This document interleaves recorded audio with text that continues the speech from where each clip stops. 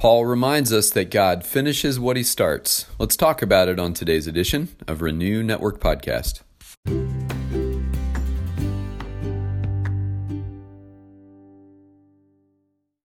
Good Monday morning.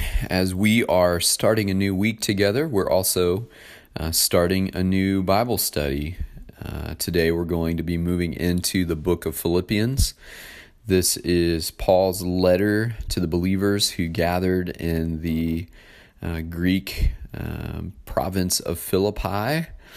And this was written to the believing community there and their leaders.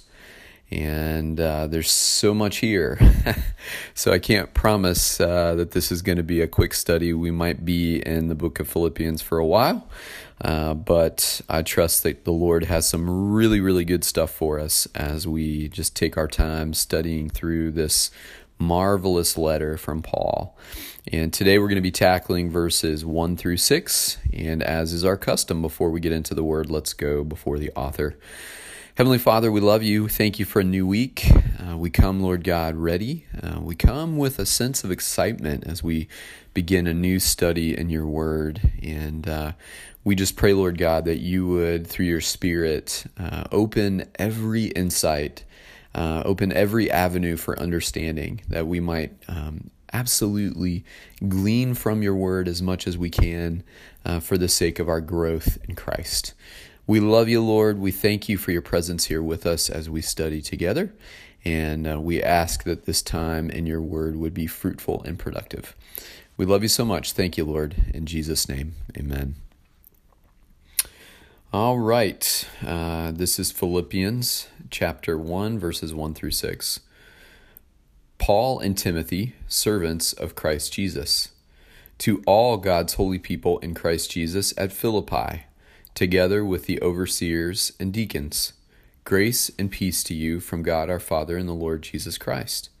I thank my God every time I remember you in all my prayers for all of you. I always pray with joy because of your partnership in the gospel from the first day until now, being confident of this, that he who began a good work in you will carry it on to completion until the day of Christ Jesus.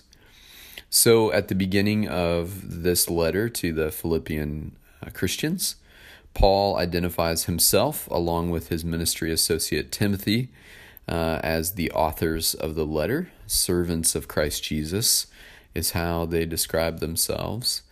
Once again, Paul takes the posture of a servant.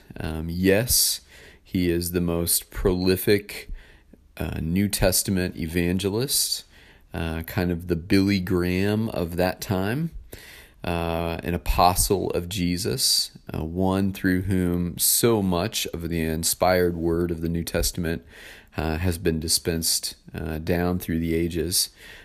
Paul is the inspired author of many New Testament books that help add understanding and application to the Christian faith and what it means to be a follower of Jesus.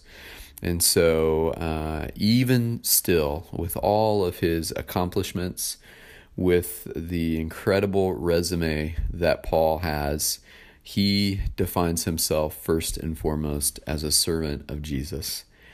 And we should too, no matter what accomplishments we have, no matter how successful we are in our career, no matter what our life accomplishments are, if we are a follower of Christ, we are first and foremost a servant of Jesus, our King. And it's clear that Paul and Timothy address this letter to a specific group of believers, in this case, the believers, the holy people in Christ Jesus at Philippi, together with the overseers and deacons. So this is to the believing community and their leaders in Philippi.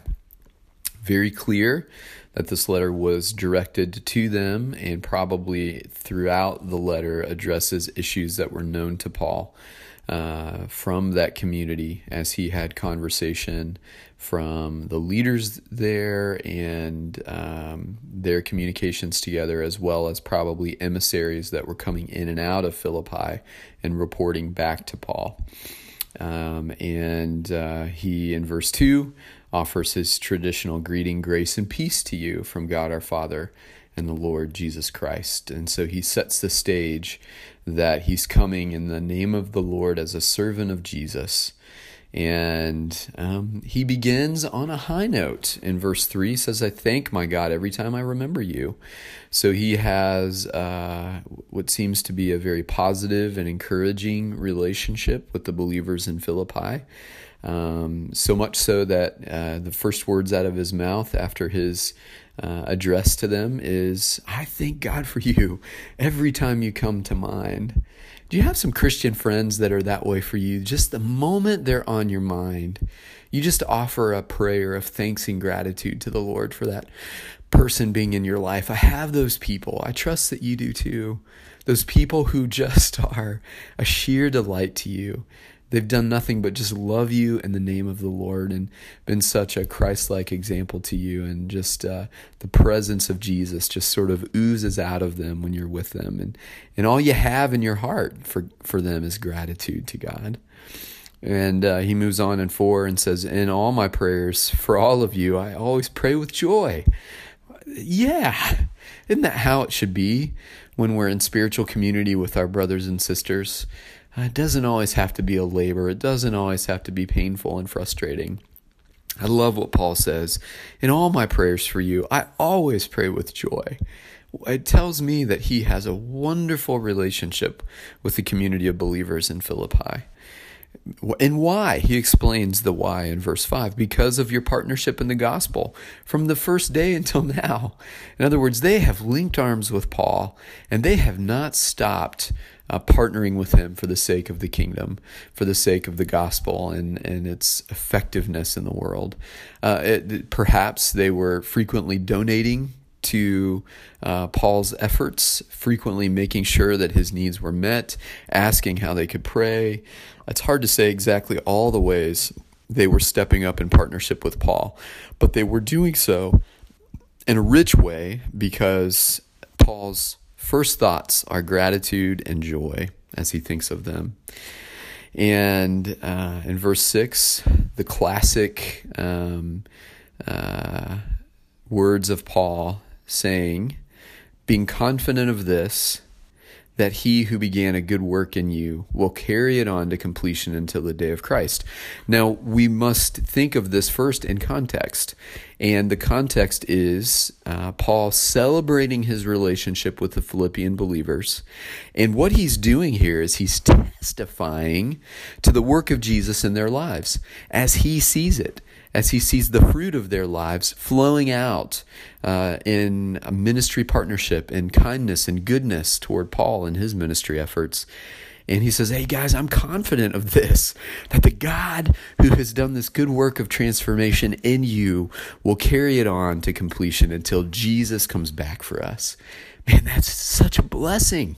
And you can only imagine the joy that would put in the hearts of the Philippian believers as they heard these words. Now, we have bridged the gap between when this letter was written to the Philippian believers to the modern time, and we find great comfort in this verse as well. And often we use it as an encouragement to one another. We say, hey, you are a believer. The work of Jesus has begun in your life, and God is not done with you. He is not finished. He's going to finish the work that he started. He is going to carry it on to completion until Jesus comes back for us. What was true of the Philippian believers then is true of us now. God is not done, and he is not giving up, and he will carry it on to completion. We are masterpieces in progress in that sense, and the Lord refuses to give up on us. He will continue his good work in our lives. And I find great hope and encouragement from that, my friends, and I hope you do too. And so what a great way to begin our Monday as we reflect on these words of Paul to his friends in faith in Philippi. And we can be confident that the work the Lord has started is work he will finish. Carry that with you in your hearts today, my friends, and God bless you as you continue to consider these words today.